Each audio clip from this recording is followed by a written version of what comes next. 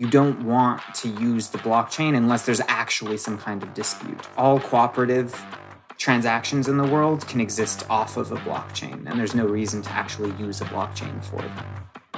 Hello there from Bedford in the United Kingdom. How are you all doing?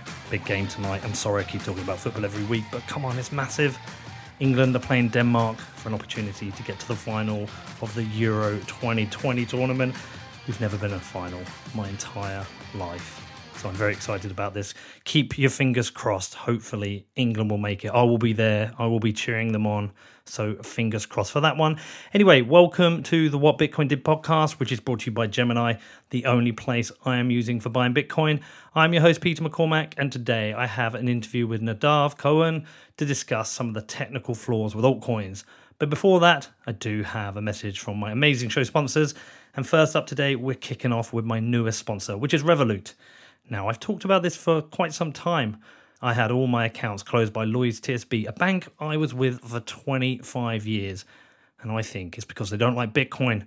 So Revolut reached out to me and they said, Pete, we're not going to close your accounts. Come join us. And do you know what? It could not have been easier to create an account and move everything over.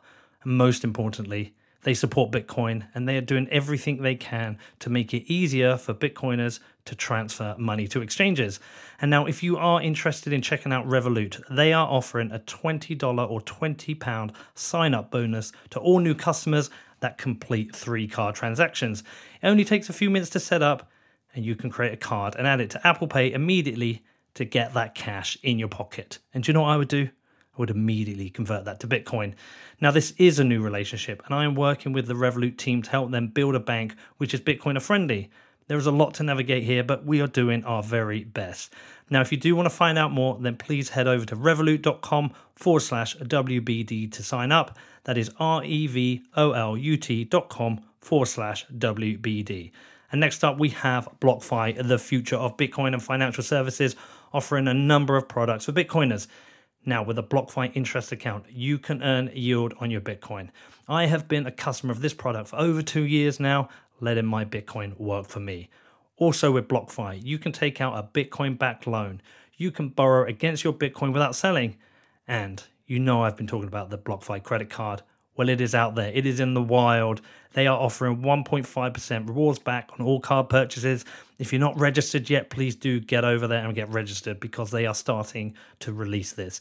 Now, if you are interested in checking BlockFi out, I always recommend you do your own research and then head over to blockfi.com, which is blockfi.com.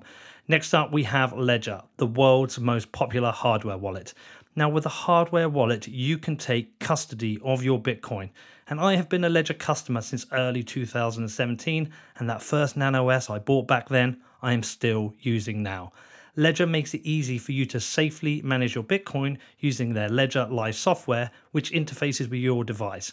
And if you are an Android phone user, you can also connect that to your Nano S and manage your Bitcoin on the go. If you want to find out more, please head over to ledger.com, which is ledger.com. And also, we have Gemini, my exchange sponsor, who I am using exclusively for buying and selling Bitcoin. But I have not sold a single sat with Gemini yet. I am only buying. Now, I've been using the Gemini app for buying the dips, but I also set up a DCA with twice monthly buys of Bitcoin. And you know what? I am yet to see a better or easier interface for buying Bitcoin. With a streamlined trading view, you have access to all the tools you need to understand Bitcoin and start investing. And that is all through one clear, attractive interface. If you want to find out more, please head over to gemini.com, which is gemini.com. Okay, so on to the show today. And this is a show I've been looking forward to make for quite some time. Today I have Nadav Cohen joining me on to discuss altcoins. And this is a conversation I approach every 6 months or so because, you know what, my friends, they know me. They know me as the Bitcoin guy. They're always asking about Bitcoin. And from time to time, the conversation develops and then they want to know about Ethereum or some other shitcoin. Now, I am Bitcoin only and it's taken me a while to get there. I did trade alts. I did get wrecked on the shitcoin route. So I know the temptations. And when my friends ask me, I can't always get into the technical side of why Ethereum may have some issues long term, why Bitcoin is better, and why they need to focus. So, to get into all that, I asked Nadav to come on the show. Now, I first met him on Clubhouse where I heard him criticizing various altcoin protocols. I think it was Polkadot, where he basically took a guy to town. And I was like, come on, Nadav, come on the show. Explain this in an easy way for other people to understand. And you know what? He's good at making the technical argument for Bitcoin maximalism, which is something I sometimes struggle with. So in this one, I get all the questions over to him and he answers them amazingly well. So big thanks, Nadav. This is an episode about why Bitcoin is so important. So I think you're going to enjoy it. But of course, if you've got any questions, you know you can reach out to me. My email address is hello@whatbitcoindid.com. Send me anything, weird shit, normal shit, whatever. My email is open. Would love to hear from you. I do reply to everyone. Anyway, let's get on to the show. Let's get on to Nav. I hope you enjoy this and I'll speak to you all soon. Hi, Nadav. Good to see you again. Good to see you as well. You doing well? You okay? Yeah. The rest of the world is no Miami, but it's going all right. Yeah, I had a good time in Miami. It's a beautiful place. Really awesome. Right, we've got some things to go through. Let me tell you why I want to do this show. I do one of these about once a year because whenever I have friends or family or people reach out to me and they're like, I want to know about Bitcoin, Pete, and then they ask me about other cryptocurrencies and I try to steer them away and then they trying to convince me about why I'm wrong. And I always think I'm never good enough to technically explain it. I can explain, rationally why I think Bitcoin wins, why that's the most important cryptocurrency for the world, but I can't on a technical level. And I hear the arguments again and again, but I just feel like I want a show to put in front of them. And I've heard you in some very eloquent debates on Clubhouse talking to other shitcoiners about some of the issues they have. So you felt like the man to get on and talk about this. So how do you feel about this? Well, it's not what I normally consider my field of expertise, but I'll do my best. Well, you nailed it on Clubhouse for me, so I think it's definitely in your armory. Okay, so I've got a methodology of how I want to approach this. So one of the things that I first explained to people about, I did it this morning, explain how Bitcoin works. I start to talk about the blockchain. So can you start off by just explaining to me the problem that a blockchain solves?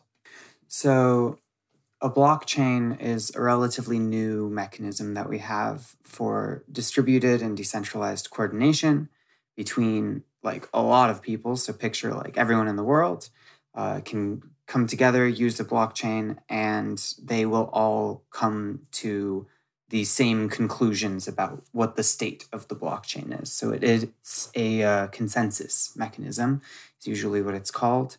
And for example, that can be used to have this public ledger of who has what in terms of who has what Bitcoins. So if I wanted to send you a Bitcoin, I would publish a transaction to this ledger, and then over enough time, everyone would agree that I had sent that Bitcoin to you. But a blockchain as a technology has some fundamental trade-offs. So the thing that it solves is this big public coordination that is hard to censor and isn't controlled by any small group of people. But the trade-off is primarily, there are a couple others, that it's somewhat slow. So, to get everyone in the world to agree that I sent you this Bitcoin should take 10 to 30 minutes to an hour, depending on who you ask, for how much how sure you want to be that this is final, so to speak. So it's not instant. We have this time after which we achieve finality. It's a rough consensus. But that is the problem that a blockchain solves. Can we talk about how it works? Because I've talked to you before about how my listener base tends to be a range of people, but I do try and make it approachable for the absolute beginners, and there's always new people coming on board. So I'm going to do some pretty basic questions. You talked about consensus. So what is that? Yeah, so that's essentially everyone agreeing on what the current state of things is. So, in theory, that doesn't just mean who has what Bitcoin. It can also, you can put some minimal amount of data on a blockchain and everyone will agree on the state of that as well.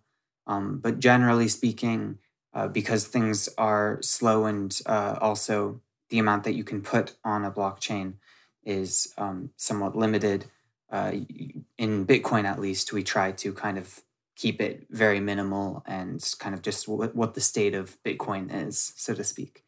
But by consensus, I just mean that everyone in the world like has the same picture of what Bitcoin is owned by who. So the consensus is like a set of hard rules that the blockchain has to maintain. Yeah, the consensus rules are essentially a set of rules that if you follow, you'll come to the same conclusions as anyone else who follows those rules as well, given enough time. But if you break one of the rules? Well, if other people try to break the rules, they will not succeed. So that's where all of the crypto part of cryptocurrency comes in, and everyone else will kind of rule against them.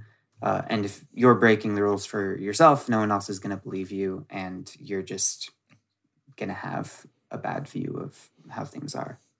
Well, we can probably give a picture of this if we just roughly talk about, well, I say roughly, if you explain how a block is created and added to the blockchain, sure, then that would probably explain where the rules come into play. Yeah. So essentially, what happens, say, if I want to send you a Bitcoin, is I'll construct a transaction that points to some Bitcoin I already have on a previous block, on the blockchain, and proves that I own it using cryptography, using digital signatures. So I sign it, and then now this transaction, which says with my signature that I am spending these coins that already exist on a previous block, and I'm sending them to you. I take that transaction and I tell everyone about it, and then they tell everyone else about it, and it's kind of this big gossip network where everyone gossips about my transaction until everyone knows about it. Then at some point, a block gets created by a miner who is doing a lot of work, and essentially a block is just a list of these transactions. So it has my transaction that sends a Bitcoin to you. It has a bunch of other people in the world's transactions in it. And it's just this big list of transactions. And it also has a reference to the previous block, hence it's a blockchain, because each one references the previous one. And there are a couple other rules that need to be followed to kind of ensure that this consensus happens. But once a valid block is created, which is essentially just means that a miner has expended enough power, or, all the miners in the world essentially have expended enough power, and tried to just guess a bunch of random numbers until they found one that made the rules valid. Then that block is considered valid, and they gossip about it to everyone else, who gossips about it to everyone else. And then everyone eventually knows about this block. And now, so at this point, this transaction is known about and considered to have one confirmation. But in theory, someone else could create another block, a competing one, that say didn't have this transaction in it yet, that went off of the same previous block. And then we would have to wait a bit longer and to see which of these two potential next blocks gets built on top of itself. So then, everyone who's building blocks chooses one of them and builds their next block on top of that. And then eventually, over enough time, once you have a couple blocks built on top of you, it's essentially impossible to change previous blocks, because it requires all of the work not only to create a new block, but also to replace all of the old ones, which would require you essentially, in simple terms, to have 51% or more than half of all of the world's mining power going towards Bitcoin, which is something infeasible. So one of the ways I explain this to people is to think about it like a skyscraper, and every block is like a new floor. And what I always say to people is the transactions that you've created exist within a floor, but we kind of want to wait till 5 or 6 new floors are built on top, because the reality of going and taking all these floors down and rebuilding them is very unlikely. But if you only have one floor, if your transaction's in the top floor, it's kind of a little bit easier to dismantle that floor. Do you think that's a fair analogy? Yeah, that's a good analogy. And then, once you have like 10 floors or, 100 floors even built on top of you, it's like that's never going to be changed. That's like very final. Um, yeah. And it's a different method of payment people have to get used to. If I was to pay you with my credit card or bank transfer or with any form of like traditional payment, say PayPal, I always know kind of like once I've sent the payment, I'm just kind of like rest assured that it's done. But Mm, with this, you have to get through this idea of confirmations. And it's quite yeah. tricky for people to understand. But as long as you've got 6 confirmations, which is 6 new blocks built on top, we think you're pretty safe. Yeah, that's like super safe. And also, it's probably important to note that when you're using things like PayPal or your credit card, like the user experience tells you the transaction has completed successfully, but it actually hasn't, and it does take quite a while. And they just have built big, intricate systems to kind of manage the risk involved and deal with a certain amount of fraud. And in Bitcoin, like at this base layer that we're talking about, there is no such fraud. Like everything is actually, when we say that it's like final, like it's actually final and irreversible. And there's no way to like back charge your credit chart or your credit card transaction or your PayPal transaction. Well, that's another interesting thing to talk about, which I also explain to people is I talk to them about when you've got money in the bank, it really is a system of IOUs. The only way you can ever actually have that money is if you withdraw it and you have cash. That is essentially final settlement by you taking that cash. But until you have that cash, everything's an IOU. And you can't be guaranteed the bank will make the transfers, and you can't be guaranteed that you'll always be able to access that money. Certainly, if you wanted to withdraw a large amount. And one of the things I say to people is with Bitcoin, once that's been sent to you, that is final settlement. You take possession of that Bitcoin and nobody can take it from you.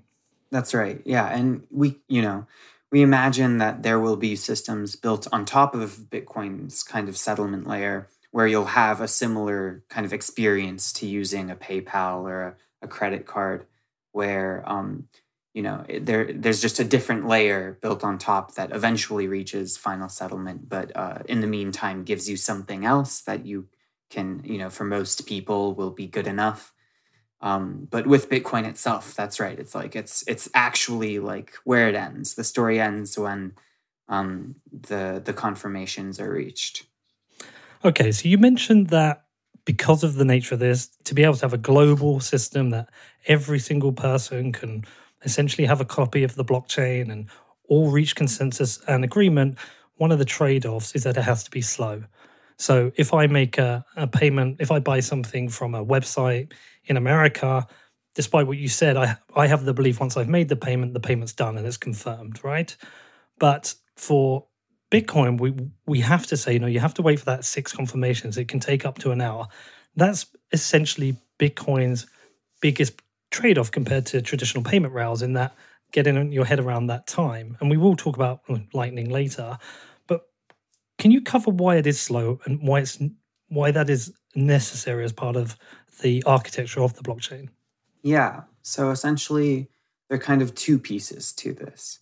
The first piece is that the blockchain has to remain relatively small if everyone is going to be having a copy of it. So if you imagine like anyone can throw anything in there at any time in the entire world, we're talking about like everyone having a copy, not literally, but like similar in scale to like a local copy of like Google Drive on their computer. Like no, by Google Drive I mean like Google Drive servers that store everyone's data. So that isn't going to be feasible for everyone to be able to run a fully validating node in that case. Not everyone is going to be able to run all of the consensus rules and make sure that this is a big distributed system without rulers. And one of the limitations here is that you have to keep things relatively small. The goal in Bitcoin is that anyone should be able to run a full node, so to speak, on their own like personal computer. That is currently how the state of things are.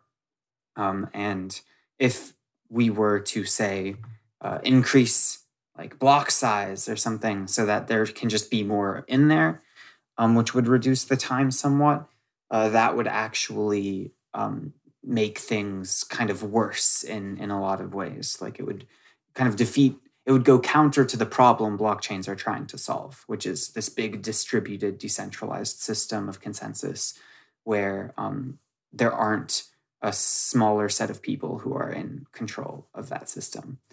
So that's kind of one of the more fundamental reasons why things are slow, is because at the end of the day, block space has to be scarce, because the amount of space on a personal computer is somewhat scarce compared to what could be kind of demanded. And so if block space is scarce, that kind of means that we're going to have some slowdowns with how long it could take to get your transaction confirmed. The other piece is just with proof of work, how we are actually making things irreversible. Building those floors is not an instantaneous process. It actually requires like energy in the real world to be expended.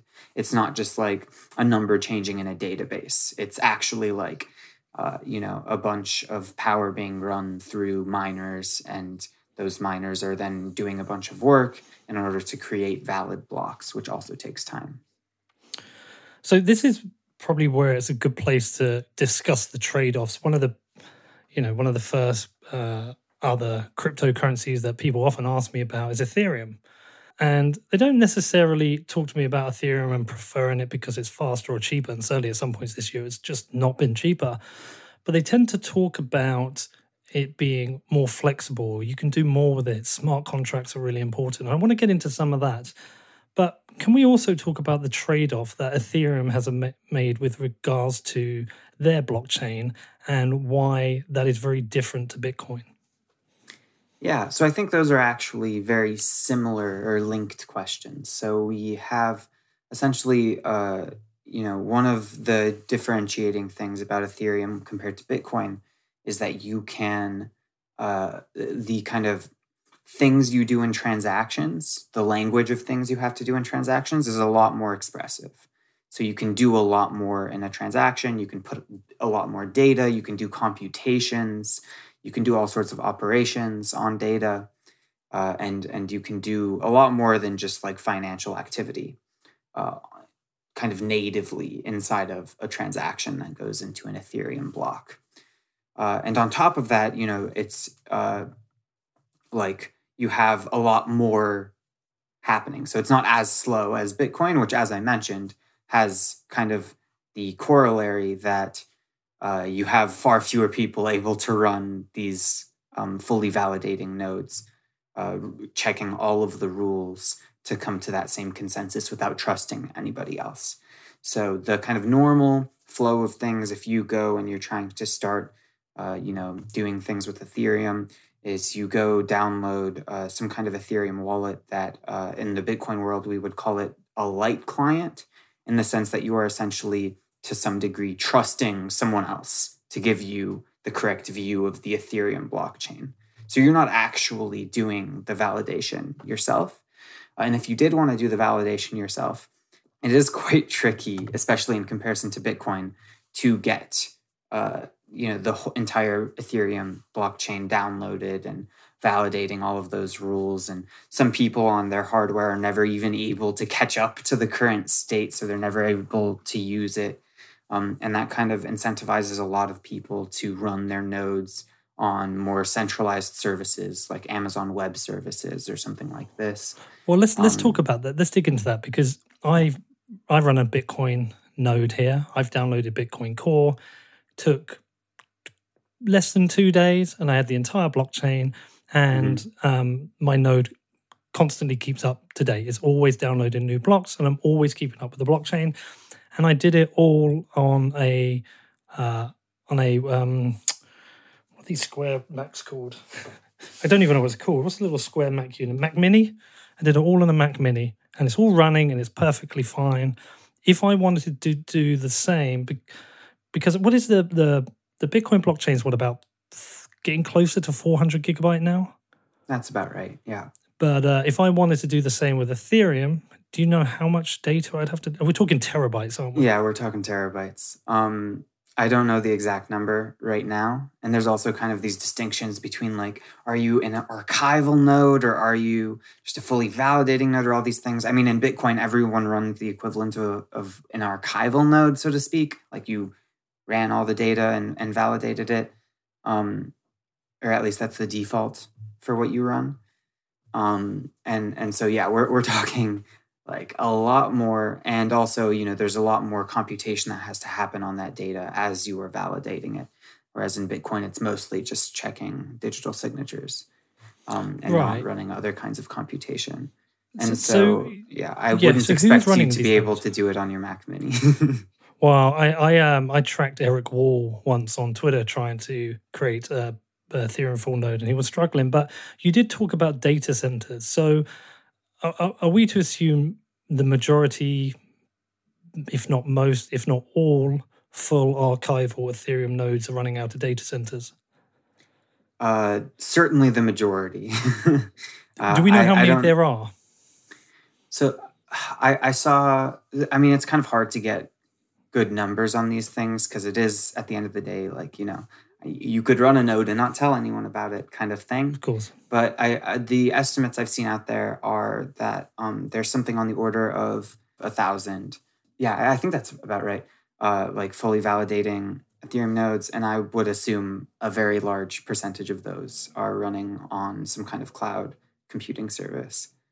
It is very hard for people to actually, especially everyday people. Like I talk to people who are like software engineers at small startups or companies that have trouble, getting an up-to-date Ethereum node running, let alone like someone on their personal computer trying to do this thing. But that's not essentially a death knell for Ethereum. Sure. If we're trying to be balanced and objective and fair, it just means there's different trade-offs. Certainly, yeah. And so that kind of brings us to like, what do you get for kind of the centralization that's inherent? And what you get is that you can do a lot more, say, natively on the actual blockchain. But I guess at the end of the day, the reason I don't think that this trade-off is worth it is because you can do most of those things off-chain, so to speak. Like the only thing you need a blockchain for is the thing for which blockchains are good at, which is this kind of final, distributed, uncensorable settlement.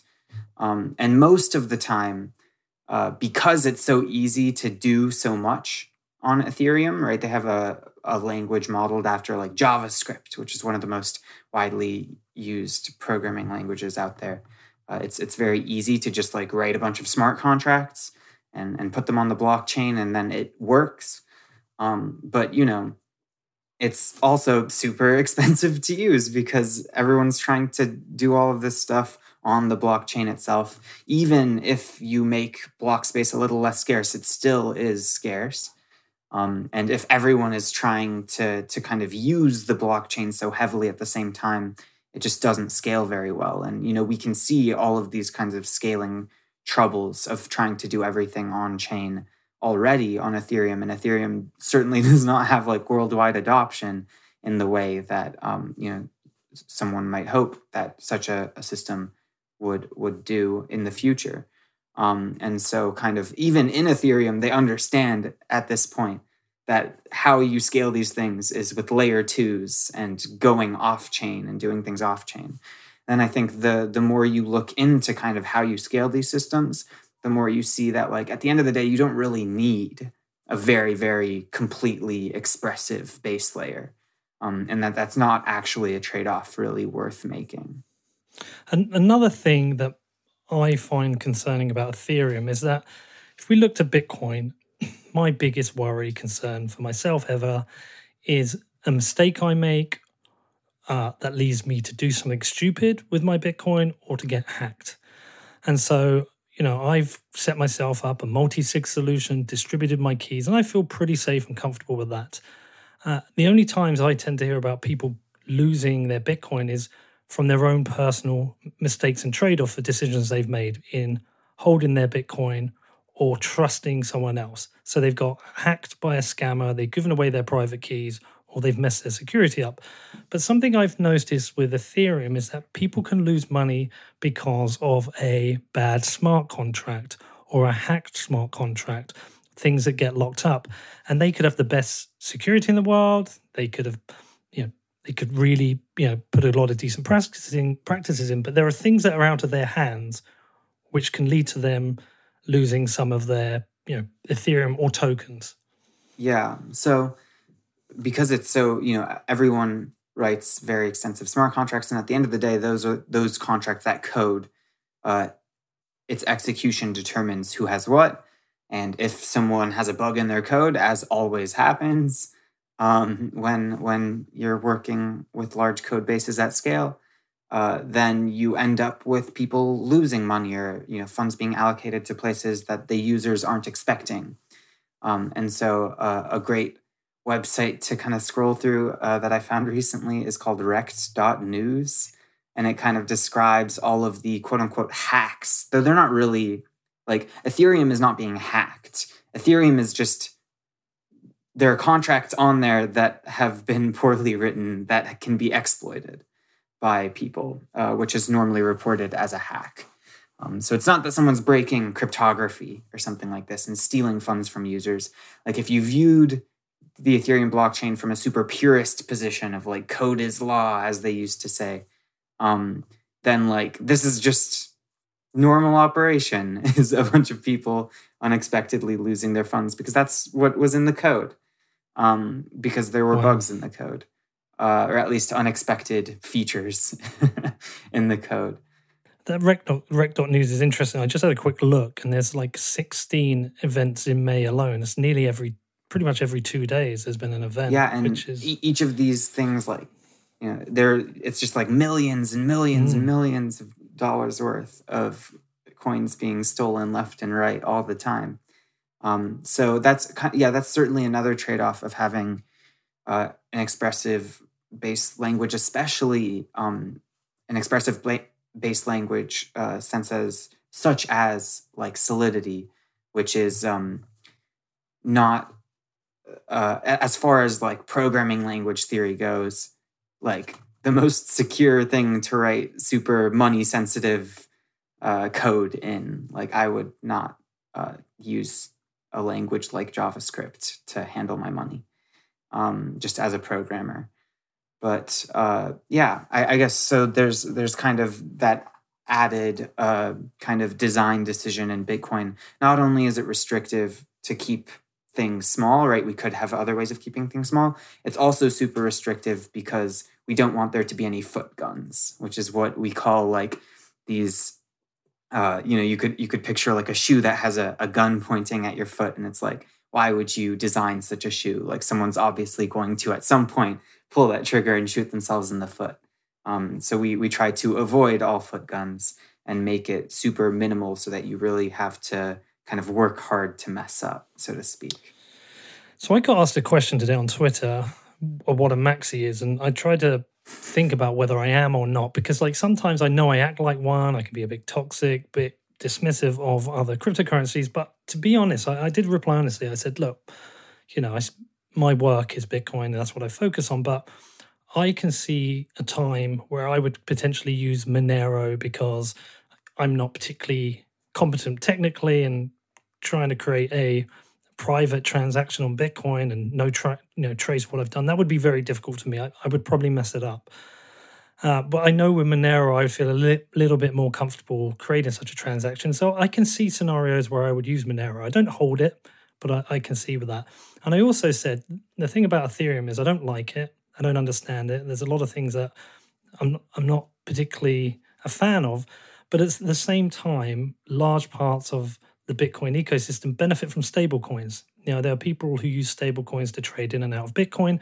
And that, stable coins do benefit people around the world who want to hold a digital asset, but they don't want to hold Bitcoin because of volatility. So I kind of question myself saying, well, am I being a hypocrite because I support the idea of stable coins, but I don't like Ethereum? You can put Tron in that bracket as well. So I kind of don't care if people want to use Ethereum. It's their choice. I'm not happy with the trade-offs, and I don't really use stablecoins anyway. But one of the things I wanted to ask you about is that there appears to be some concerns with Ethereum long term. One, the bloated blockchain, and secondary, the move to something which we call proof of stake, which is a different consensus mechanism from proof of work, which is Bitcoin. I know I've put a lot out there in this last kind of, I don't want to call it a rant, but this last kind of point I've been making. Like, I guess what I'm asking you is, I'm not asking you to validate whether Ethereum is useful or not just because stablecoins are, but what is the long-term risks that Ethereum faces because of their trade-offs, and how much concern is there around the move to proof of stake? Yeah. So I guess first off, you're totally right that bloated blockchain is a big problem, especially seeing as earlier I forgot to contextualize the numbers, like the 400-ish almost gigabytes of the Bitcoin blockchain. That's like over a decade's worth of blockchain, right? And with Ethereum, we're actually talking on much less time and much, much, much more data. And so as time goes on, Ethereum is being used a lot more right now than like its first couple blocks when it was first created. So we should expect it to grow even more, even faster to some extent. And so certainly that is going to be an issue. Like if it's already an issue right now, you shouldn't expect there to be a very large distributed network of fully validating nodes. And you run into all the issues that kind of come with centralization when trying to the problem blockchains are supposed to solve is that they're supposed to give you this big distributed decentralized network, which isn't necessarily a good in itself, but it does mean that a government can't come in and censor your transaction easily, or all sorts of other kind of games that can be played with more centralized systems. Kind of control does not exist in some small group of people's hands. And that isn't necessarily the case if you keep on making it harder and harder for people to actually check the rules. Actually, I've got just a question on that, because one of the things I'm aware of with Bitcoin is that it is censorship resistant. If I want to send Bitcoin to you, it will get to you. I think the closest we've got to censorship of the Bitcoin blockchain is OFAC sanctioned addresses, which aren't actually censoring the blocks themselves and censoring the addresses. They're just scaring people into sending transactions to them. But specifically on Ethereum, one of the things I'm aware of is with some of the stable coins, if you look in the terms and conditions, they actually say they can blacklist addresses. So why is it possible for them to actually blacklist addresses in Ethereum when you can't do that on Bitcoin? Yeah, so actually, one dirty secret of the smart contracting world is that many, or I guess I don't know exactly how to qualify this, but there are plenty of smart contracts out there which kind of have upgrade mechanisms, meaning that if a bug is found, they're going to want to swap off to some other fixed contract. But one way of doing this is just a certain number of people need to sign off. Essentially, it's some version of having admin keys for the smart contract. And so you can imagine there being some mechanism by which some relatively small group of people can decide that some addresses just aren't allowed to use this contract, which would essentially, censor that activity. So aside from Ethereum as a whole, which is kind of what we've been talking about, individual projects and contracts on Ethereum themselves can very easily be fully centralized entities, which kind of begs the question, why would they be using Ethereum for this? This is, you're making this trade-off where you're getting slower, bloatier, harder to use database, and you're getting nothing in return because you're just centralized at the end of the day. You're not using this decentralization very much. So I do think that there is kind of, a lot of marketing that happens that is maybe another piece of the trade-off. That's what they actually get from this. And it's not actually necessarily always technological innovation that is happening behind a lot of projects. Yeah, so if you have those centralized keys, you might as well just build this on a traditional database, which would probably be cheaper, faster, more efficient. Yeah. And you can even have a distributed database, but just between the people who would have admin keys, or something like this. You don't need everyone in the world to be validating your database if it's just a private project. Next up, I talked to Nadav more about Bitcoin versus altcoins, but before that, I do have a message from my amazing show sponsors, and let's talk about Casa, the safest way for you to store your Bitcoin. Now, forgotten passwords, SIM swaps, phishing attacks, there are far too many ways for your Bitcoin to be lost or stolen. But if you have Casa, you never have to worry about your Bitcoin again. You see, with a Casa multi-sig wallet, you can custody your Bitcoin, but you only move Bitcoin by signing transactions from multiple wallets, ones which you distribute into different locations that protects you from a range of mistakes, errors, and vulnerabilities. Now, I have been a customer for a year now, so if you've got any questions about this, you can hit me up on Twitter or you can drop me an email. I will answer all your questions about my experience with the product. There is no better time to upgrade your Bitcoin security and get total peace of mind. You can find out more at keys.casa, which is keys.casa. And next up, we have a sportsbet.io. Now, I keep talking about the Euros. I keep talking about England. I'm very excited about tonight's game, which I'm going to. And I have teamed up with sportsbet.io to join legends Brett Lee and Danielson in making predictions during the tournament. Now, we are in the business end. We are in the semi-finals. I am going tonight, and I will have my picks announced very soon. Now, if you want a chance to win a prize, then you can go and compare my picks against the other two and see who is right. And right now, I am kicking their butts. Now, if you want to find out more, please head over to sportsbet.io/promotions and click on the Clubhouse Legends Picks link. That is sportsbet.io/Clubhouse Legends Picks. And lastly, this week is Exodus Wallet, who I am using as my mobile and desktop wallet for Bitcoin. Now, as regular listeners know, I'm always talking about UX, especially for new people coming in. Good UX makes Bitcoin easier for people to use. So when Exodus reached out to me, I had some time with the app. I played around with it. And you know what? They crushed the experience. So much so that I am happy to recommend Exodus to my friends and family, and you lot too. Now, the Exodus desktop wallet gives you a way to secure and manage your Bitcoin in one beautiful application. And with their mobile wallet, you can send and receive safely using a QR code or address, knowing that Exodus automatically checks all addresses for errors. So if you want to check it out, please head over to exodus.com or search for Exodus in the Google or Apple app stores. So let's talk about proof of stake then, and we should probably talk about what proof of work is that Bitcoin uses, and why that's important, and why that is what we believe as Bitcoin is the fairest way to run the consensus. Yeah, so essentially how proof of work works is miners have to, or a valid block, let's start there, is one which, follows all of the template rules. It's a list of transactions. It references a previous block. It has been written down correctly, so to speak. But then there's this one extra rule, which is that the hash of the block has to satisfy a certain constraint. Now, a hash, you can think of it as just this magic cryptographic function that takes in some data as input and spits out a random number.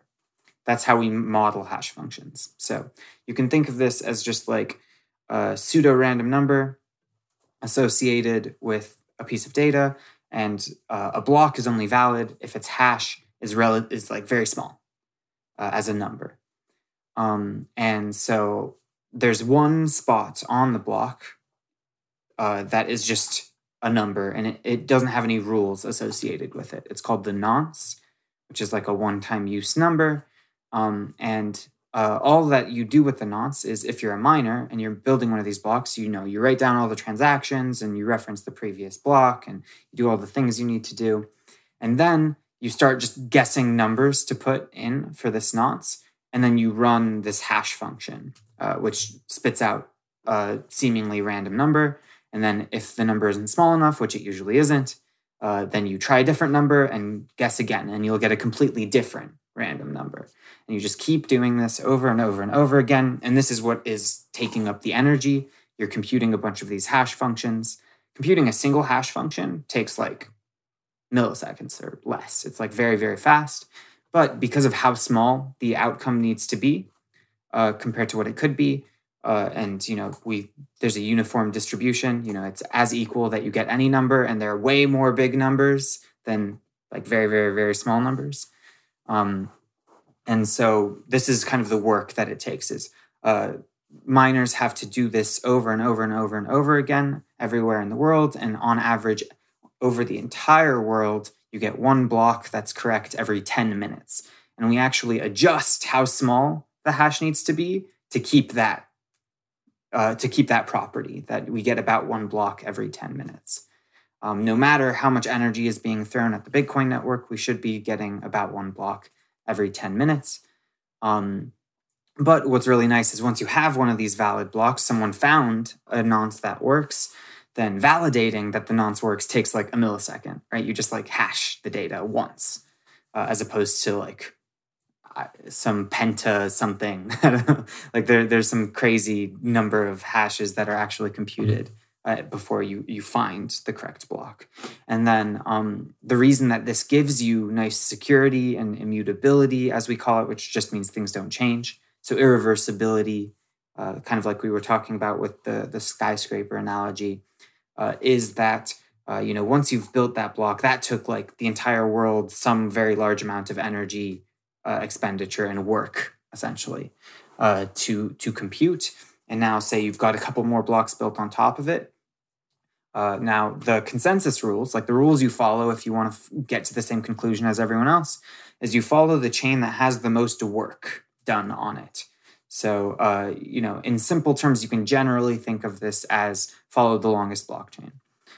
So if someone else wants to reverse this transaction and like not include it in the blockchain, they would have to go back, like say 3-6 blocks or something, build a different block off of or go to the first block where right before your transaction was included, and then they'd have to build off of that their own block. They'd have to expend about as much energy as the entire world did in order to find a correct nonce that gives you a valid block. And then they'd have to do that again, like 6 times. And by the time they're able to do that, they have to do it many more times, probably because, more blocks have been added during this. So essentially, if you model this in simple terms, the only way that this works is if you have more energy yourself than the rest of the world combined. If you are able to do more hashes than the rest of the world combined, eventually you'll catch up. Otherwise, you probably won't. And so that is kind of where the security of Bitcoin comes from. So the energy expended, kind of like if you could put a number on that, which many people have put many approximate numbers on that, that kind of is equal or proportional to the security of the Bitcoin network. Proof of stake, which is something that Ethereum will be going to, but currently Ethereum still uses proof of work. There are lots of other blockchains, though, that already use proof of stake, is a separate system that kind of avoids work entirely and essentially just tries to play this, I'll call it loosely a game, in order to decide like which blocks are valid and the ordering of things and kind of all of these consensus issues. And generally how it works, kind of has, as the name describes, is if you hold the coin for this blockchain, you can stake that coin to kind of be entered into this lottery of some kind, in which, or lottery or vote, depending on, there are lots of, proof of stake itself is not one thing like proof of work is. It's actually like somewhat broad, and there's like delegated proof of stake and this other kind of proof of stake, and each blockchain has its own variation. And one of the many documentation sites that I've found fail to actually talk about it in terms of like an adversarial model. Like, when you find documentation about proof of work, you'll hear about 51% attacks, because that's how you model the security. It's like, what would it take to attack this system? Whereas most documentation out there does not talk about how you attack proof of stake. So it's kind of a less well understood security model, if you will. But you must have thought about it. I've spent some time. But actually what I found is that one of the best places to find critique of proof of stake that's actually looking at it critically in an adversarial model is look at a different proof of stakes project that discusses why they took those trade-offs. So if you can find some other blockchains documentation about why they followed different rules than Ethereum, and they'll like critique the Ethereum proof of stake rules, and then you'll go somewhere else and they'll critique their rules. Mm-hmm. So that's kind of a fun tidbit. But essentially, at the end of the day, what you're doing is you have kind of this game played between stakeholders, so people who actually hold the token, where by some mechanism, one person is chosen to create the next block and put it out there. And if they don't follow the rules, then there is some other game played where, in theory, what should happen is that their stake should be either burnt or given to someone else, or in some way they should be punished for cheating. But kind of the problem here is that at the end of the day, if you actually do look at it adversarially, you're looking at this like pseudo government structure where you have like maybe some checks and balances, but usually it's like a pretty straightforward thing, but where everyone is anonymous and you literally buy your votes. Like votes are literally just money. So it's kind of like, you take all the worst things about government and amplify them and get rid of a lot of the checks and balances and judicial system and all the rest of it. And it's just like some small group of people who aren't elected, but rather buy their votes, get to decide what happens. If you view it kind of from like a cynical model where you're like, what would it take to actually attack this system, as opposed to what most documentation shows, which is what's the happy path? Like how does it work when no one's attacking the system, which is a very different story. An additional problem, with this is that you are then rewarded for your activity in staking. And so you kind of have this self-perpetuating system where in Bitcoin, you have to actually like expend real world resources in order to get this block reward. And, generally speaking, most miners, activity, the amounts that they make is like, they work at pretty thin margins. Whereas in a proof of stake model, it really is like, in some sense, 100% margin. Yeah, you assuming that you don't get your stake destroyed or something like this, you just the people who have more money get more money, so to speak, which is familiar. Yeah, well, you say familiar because it feels a little bit like the system we're already living in. People often talk about the Cantillon effect with regards to the fiat money system. And it feels like proof of stake is a repeat of this.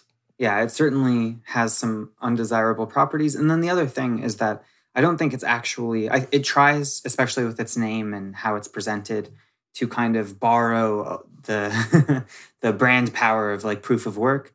But in reality, it is like a very different system. It's I like to think of it more as a trust model than as like this big distributed consensus model. Like you could think of Bitcoin mining as a trust model, but there are just so many parties involved, and the barrier to entry is low enough.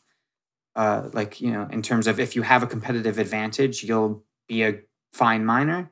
And it's also something that kind of you have to like in Bitcoin upkeep. You can't like pass it down to your children, right? Whereas like, you could imagine someone who has a lot of stake passing it down to their children, who then don't necessarily have any, like, even if you're thinking about, like, it starts out as the people who actually care about the system are the people holding the stake, but, like, no one's to say their children will care about this system and won't just abuse all of the power that they get from that. So that's kind of another consideration. But I lost my train of thought on what I was fine. say. I mean, that's all right. Right. I was just going to say proof of stake very much is kind of closer to trusting a much more not really governmental game as opposed to Bitcoin, which is more just this like very simple, well understood, very distributed game But I guess I do personally view proof of stake much closer to just a trust model that, in theory, you could model on like a Bitcoin blockchain. If you're willing to trust that like 200 of 399 people, so the majority of these 399 people are going to act correctly, then you might as well just use like a very, very large multi-sig on Bitcoin and use them there instead of having this entire separate system that has all these games that they can play and be rewarded for cheating. Yeah. See, one of the things about Ethereum that I've struggled to see in the same way as maybe some Bitcoin maxis is when they refer to Ethereum as a scam, because in some ways Ethereum is better than what we have as a current centralized banking and financial infrastructure. There's certainly some things which are better than it. It's less centralized. There's certain things about it which are, I mean, I would say whilst it may not be trustless, it's still fairly permissionless. Whereas, yeah, and I think it also, like, I've been talking a lot about how, in theory, you can do all of these kinds of things in layer 2s in Bitcoin. This is all like very cutting edge, research that, people are building these things out today. Things like Lightning already exist, but the next version of Lightning is going to, have even kind of more stuff you can do. And as we move forward, it's more that we know how to do these things, but that doesn't mean that, if you want to like make a startup and you want to do something, with Bitcoin, it could be significantly harder to do today than if you used something like Ethereum or some other blockchain. And I guess I tend personally, just, because I'm more on the research side of things, to think on the super long scope where I can see like where things on Bitcoin are going, and I'm not worried about there being some kind of lack of functionality. But I totally understand that like today, it's like a lot more work because we haven't yet built out all of this. To do things on Bitcoin as opposed to someone else or somewhere else. I actually like to use a skyscraper analogy for this as well, a different one, where I think of like, Bitcoin, we're trying to construct the super long-term, for the entire world to use system. And we're starting, we want to build the skyscraper. So we've got to go down like super deep into the ground to build this foundation.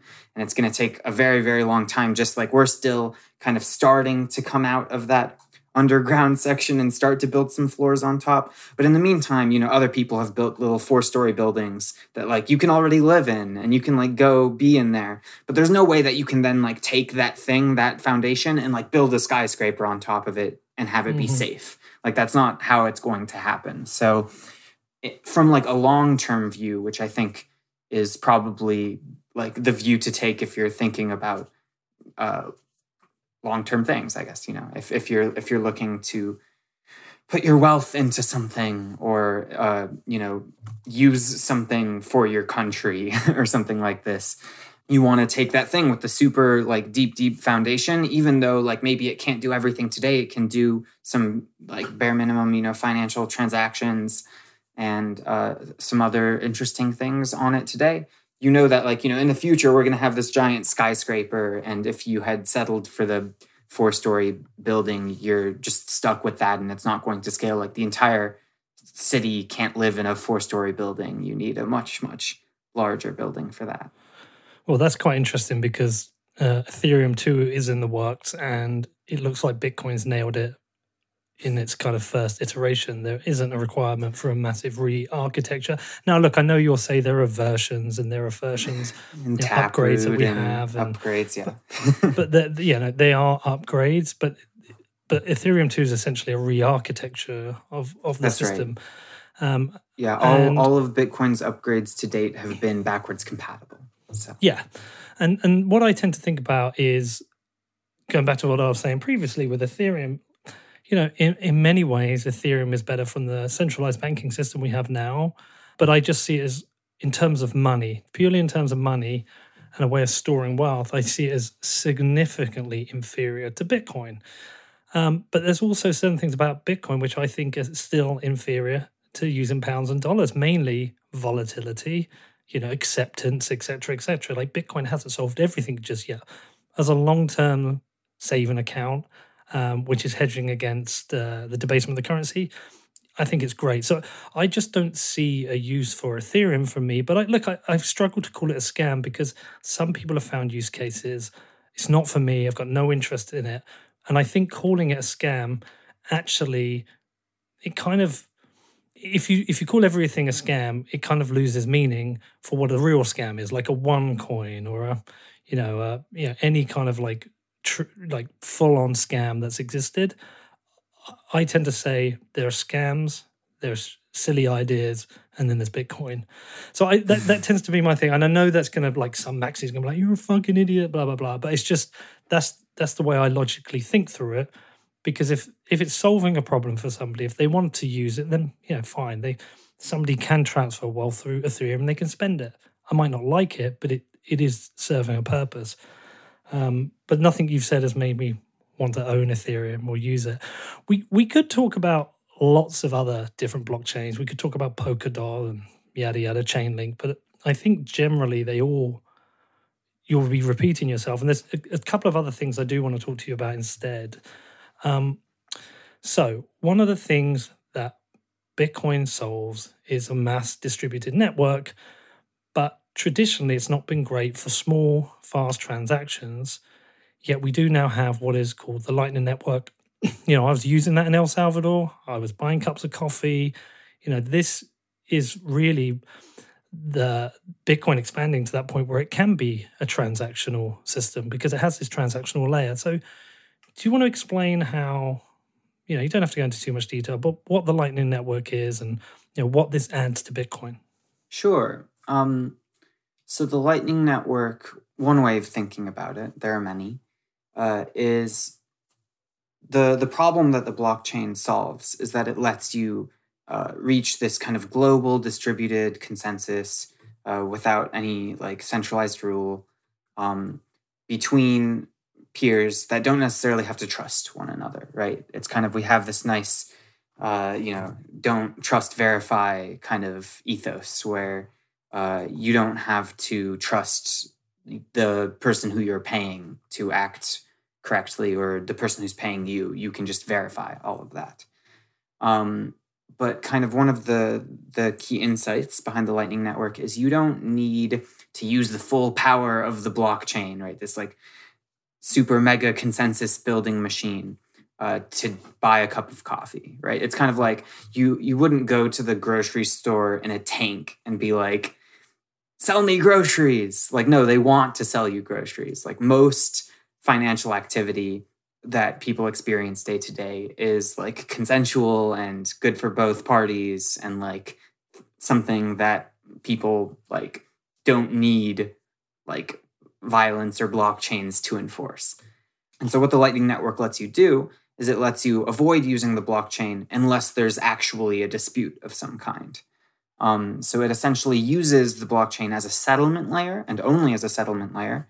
And then all of your other kind of transaction activity is just happening without going on the blockchain. And it's only peer-to-peer. It's not the entire world that needs to know about it. And it's very fast because you don't have to go on a blockchain. And but it's still kind of fully enforced by the blockchain in the sense that if ever there is a dispute between people, they can just actually go on the blockchain and have the rules of the blockchain kind of settle their dispute. So it's, in some sense, it's this trustless cooperation mechanism. So it's trustless because you're still backed with the Bitcoin blockchain, but it is a cooperation mechanism which allows you to avoid actually using the blockchain and having all of those downsides. By just it's a very specific cooperation mechanism that uses a bunch of interesting cryptography and other things like this to kind of allow you to take these off-chain transactions, just like, very quick, less than 2 seconds, scan a QR code, hit send, it's done kind of user experience where in like 99.9% of, all of the cases that you'll see in the world, like that's the end of the story.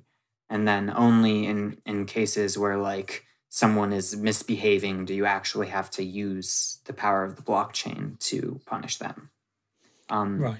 And this is kind of like the way I've described it this way because this kind of describes a lot of layer 2 very broadly. It's not just the Lightning Network, like other things built on top of Bitcoin will have these properties that you don't want to use the blockchain unless there's actually some kind of dispute. All cooperative transactions in the world can exist off of a blockchain, and there's no reason to actually use a blockchain for them. And Lightning is kind of the first iteration of this. It's primarily focused just on transactions, not on fancy contracts, which is kind of the stuff I'm working on, which will be going on Lightning in the future. But these days, you can use Lightning to send Bitcoin around without actually having to use the Bitcoin blockchain directly. So we can buy coffee. You can buy coffee. All right. Killer app. Killer app. I want to know a little bit more about what you're working on in a moment. Just the last thing I wanted to touch on before we get onto that is I do want to talk a little bit about Monero. Have you spent time looking at that enough for me to ask a couple of questions?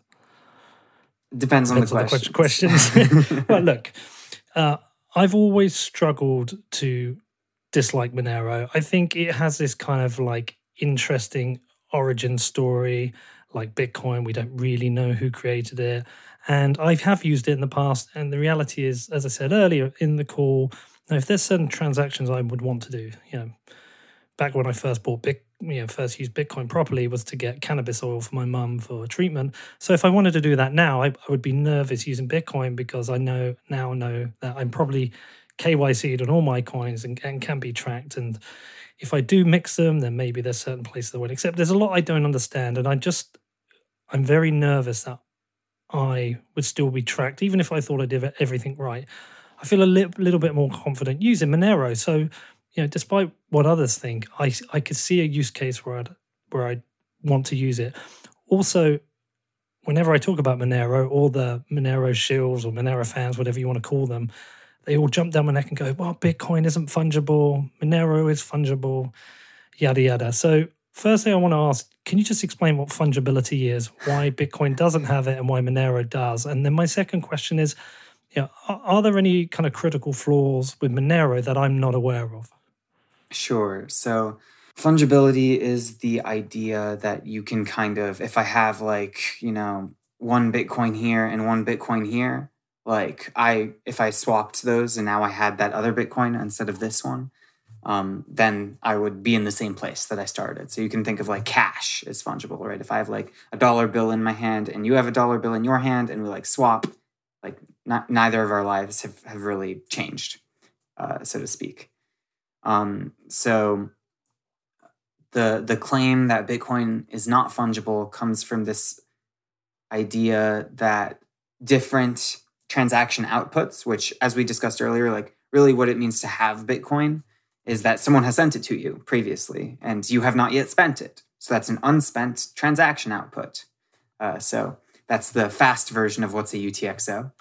But essentially the idea is that if you then had a different UTXO, the thing about Bitcoin is you can go audit the entire history of each coin and they would have two different histories. And, the worry is what if someone does blacklist an address and then that gets sent somewhere else. And somewhere in the history of this coin, there's a blacklisted address and somewhere in the history of this coin, there isn't, or something like this.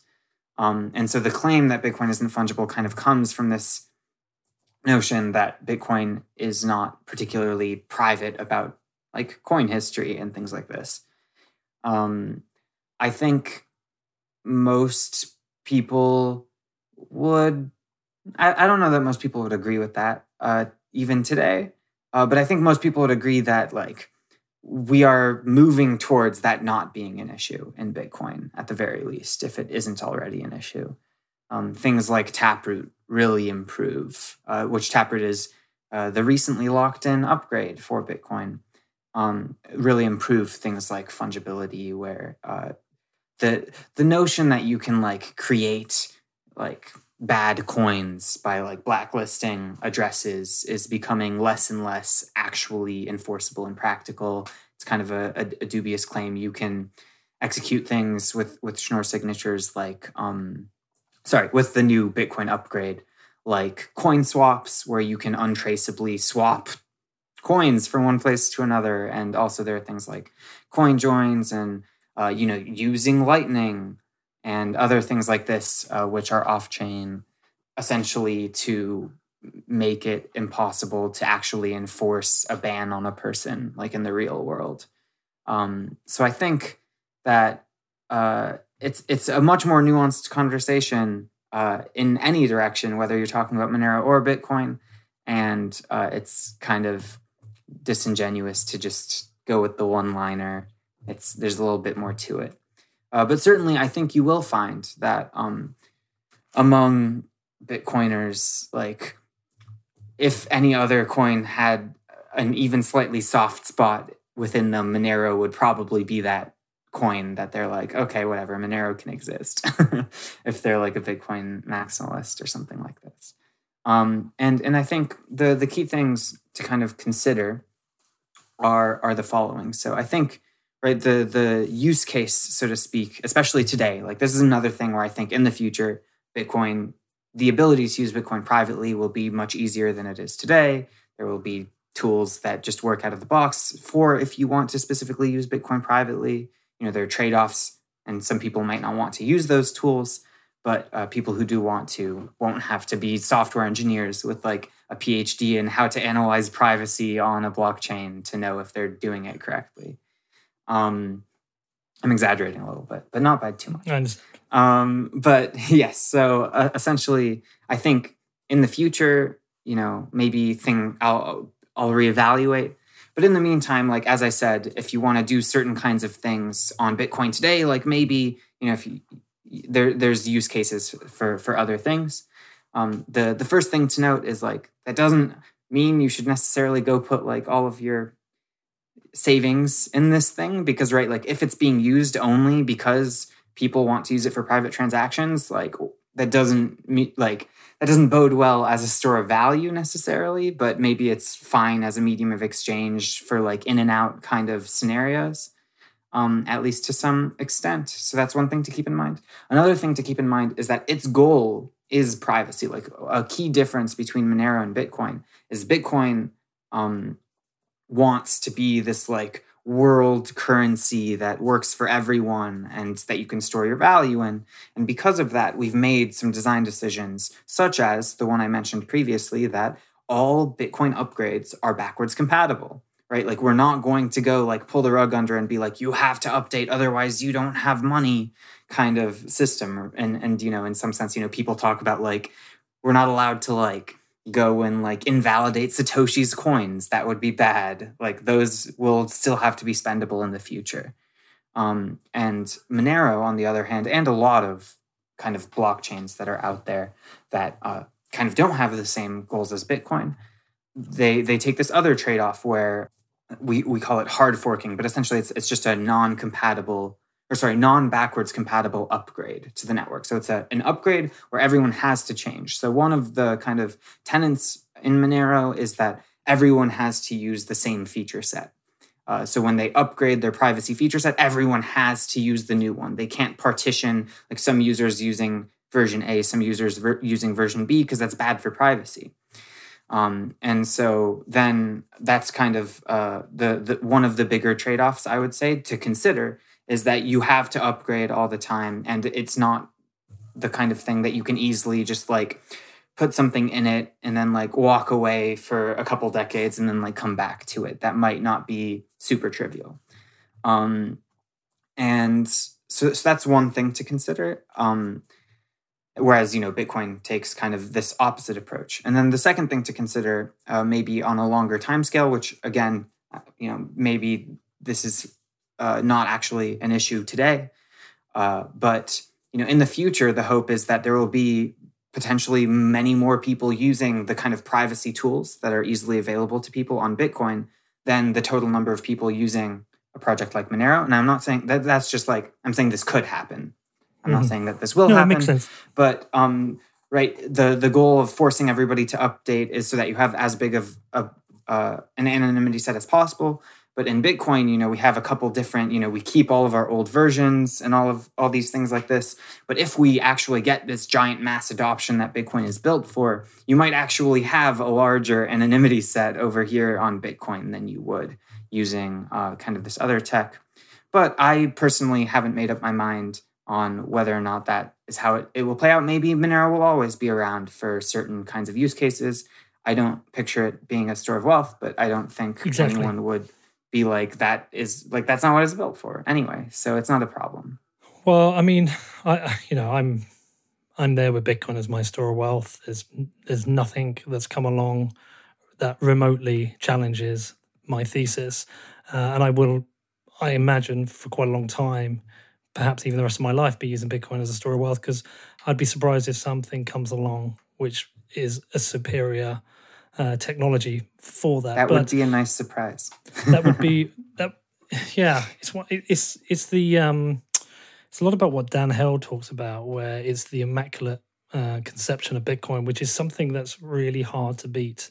And so, I'm pretty much there with Bitcoin. With something like Monero, I would still use it as a medium of exchange for certain things if I felt like I had a private transaction to do.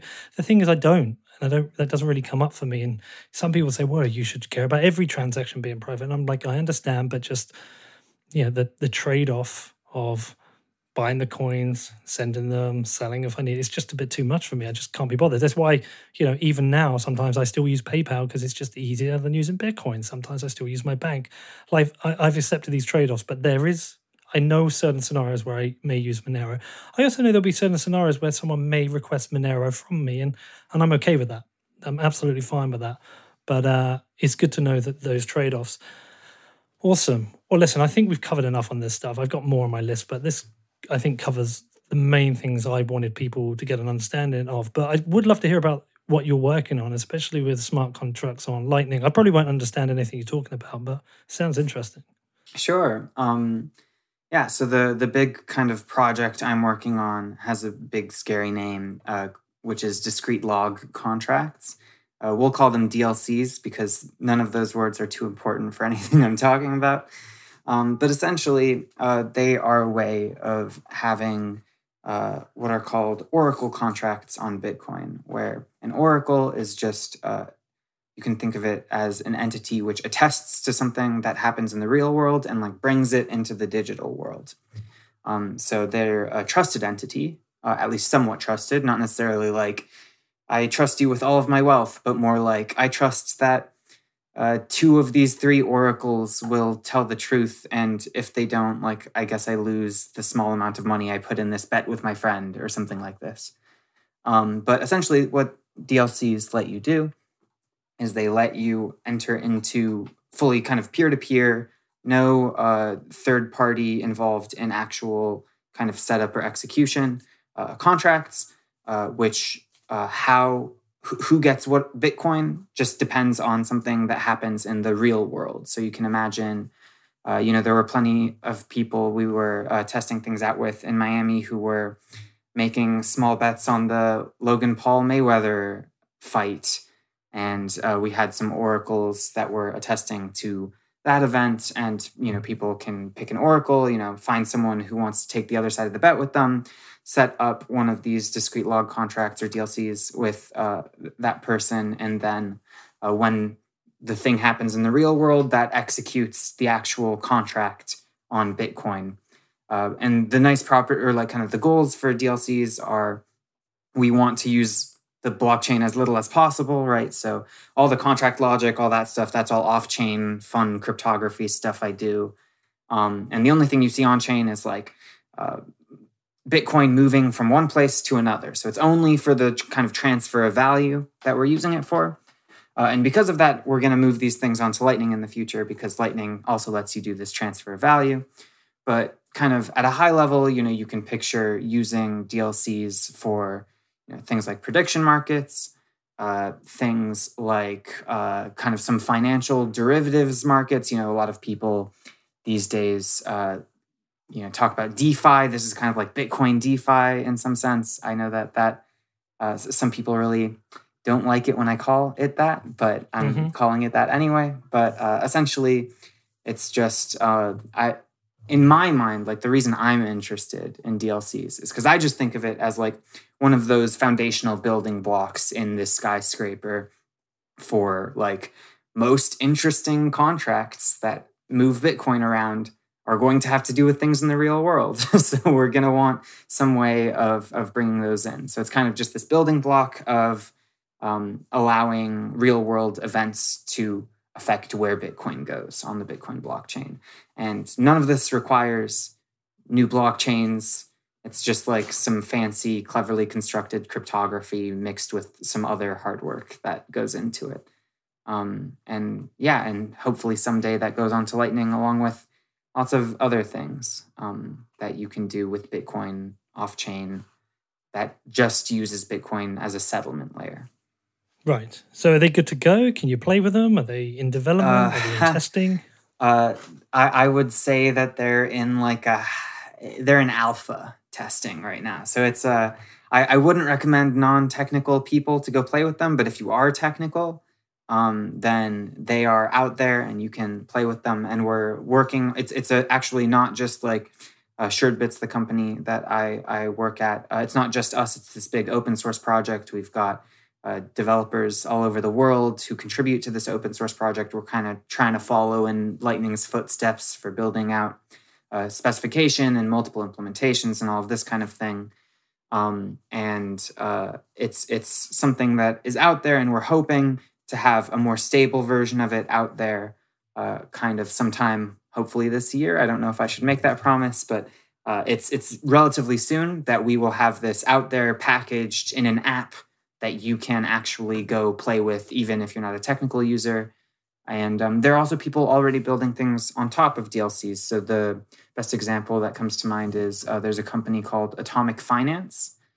And they have an app that I think is currently in like a beta. So it's on like test flight on iOS that some people are already playing around with. And it's just like an app on your phone that lets you do covered call options. So kind of these relatively low risk yield things that you can do, or yield strategies, if you will, that you can just on your phone do some things. And then what's happening in the background is it like builds a bunch of DLCs for you. So our goal is to actually like have this be a building block that people who are building apps on top of this, like with Lightning, you don't need to know all of this complex stuff about how we use cryptography to settle things on chain and stuff like that. Like that's my work, and everyone else can just build on top of that. And not just my work, but also this big open source community. Well, it sounds amazing. And listen, I appreciate you coming on the show and explaining all this stuff and dumbing it down and making it easy for people to understand. I hope I brought it low enough. I have a tendency to say words like discrete and log and contract. Well, I have a tendency to not really understand a lot. So if I don't get it, I just make you explain it easier. No, you did a great job. I think it's going to be really useful to people. So appreciate you coming on and doing this. Look, if people want to follow you or follow your work, where can they do that? Yeah. So I believe I'm Nadav_Cohen with a K on Twitter, I think. Let me double check that. But as I go, I'm on Clubhouse, as you know, a fair bit, explaining things to people there. And I got my Twitter handle correct. I'm N Cohen most other places, Nkohen. I guess I don't know why I'd be showing my GitHub here, but there also. There may be some people listening. Yeah. I have written quite a bit in the SuredBits blog about a lot of these things. I try to have some higher level posts and some more technical posts. So if you want like summaries of what discrete log contracts are, or how Lightning works, we have like a Lightning 101 series, or how various other things in Bitcoin work, Taproot, the upgrade, or, all sorts of stuff. We have a semi-technical, but some of the posts in there are just summaries and stuff. Blog at suredbits.com/blog. That's suredbits.com/blog. I have written a lot. So if you want to follow my work, I usually write about it. All right. Well, listen, I will share that all out in the show notes. I appreciate you coming on again. That's twice now, and I won't be afraid to come and ask you again. I really appreciate it. And next time I'm in Miami, which I think is going to be early October, for the Human Rights Foundation's Freedom Forum. Let's hang out, man. Let's catch up. Yeah, if I'm there, I'll hit you up. All right, nice one. Well, listen, take care, Nadav. Thanks for coming on, and speak to you soon. Thanks for having me. Okay, so what do you make of that? Isn't Nadav awesome? I think that's his second time on the show, and I would definitely have him back. I like to try and do a show like this every once in a while that compares the Bitcoin approach to other projects. Even if an altcoin has problems, I'm still wary of calling it an outright scam. Things like OneCoin put that into perspective for me. I think calling everything a scam, it kind of destroys the argument. It makes it difficult for, it's like if you overuse something, it loses meaning. So there are things which I believe are scams. There are things that I believe are stupid. There are things that I believe are technically flawed. And then there's Bitcoin, which is God, which is crypto God, which is all we need. I know some people are going to lose their shit over that. Anyway, I do think it's important to be critical, and Nadav makes some really good points about proof of stake. And for example, Ethereum is moving to second layers, as that is the approach that Bitcoin has been taking all along anyway. Now, you can't have a discussion like this without getting into some of the weeds of how these protocols work. And I think Nadav did an amazing job of making it approachable. So I hope, even if you aren't technical like me, you can follow along. Now, if you've got any questions about this, you can reach out to me. My email address is hello@whatbitcoindid.com, and you can also jump into my Telegram group. As ever, I always ask for you, do one thing for me. But today, I'm not going to ask you to leave me a review. I'm just asking for you to say your prayers, cross your fingers. We want England to win tonight. We want them to beat Denmark. We want them in the final. Do it for me. Do it because you love me. Do it because you love Bitcoin. Do it because you love England. Actually, a lot of you probably hate England, probably hate me, probably don't give a shit. But either way, come on, just cross your fingers. It's coming home. It really is. Anyway, listen, love you all. Tomorrow I will either be in a great mood or a shitty mood and avoiding Twitter. Fingers crossed it's a great mood. Anyway, have a great rest of your week, and I will see you all on Friday.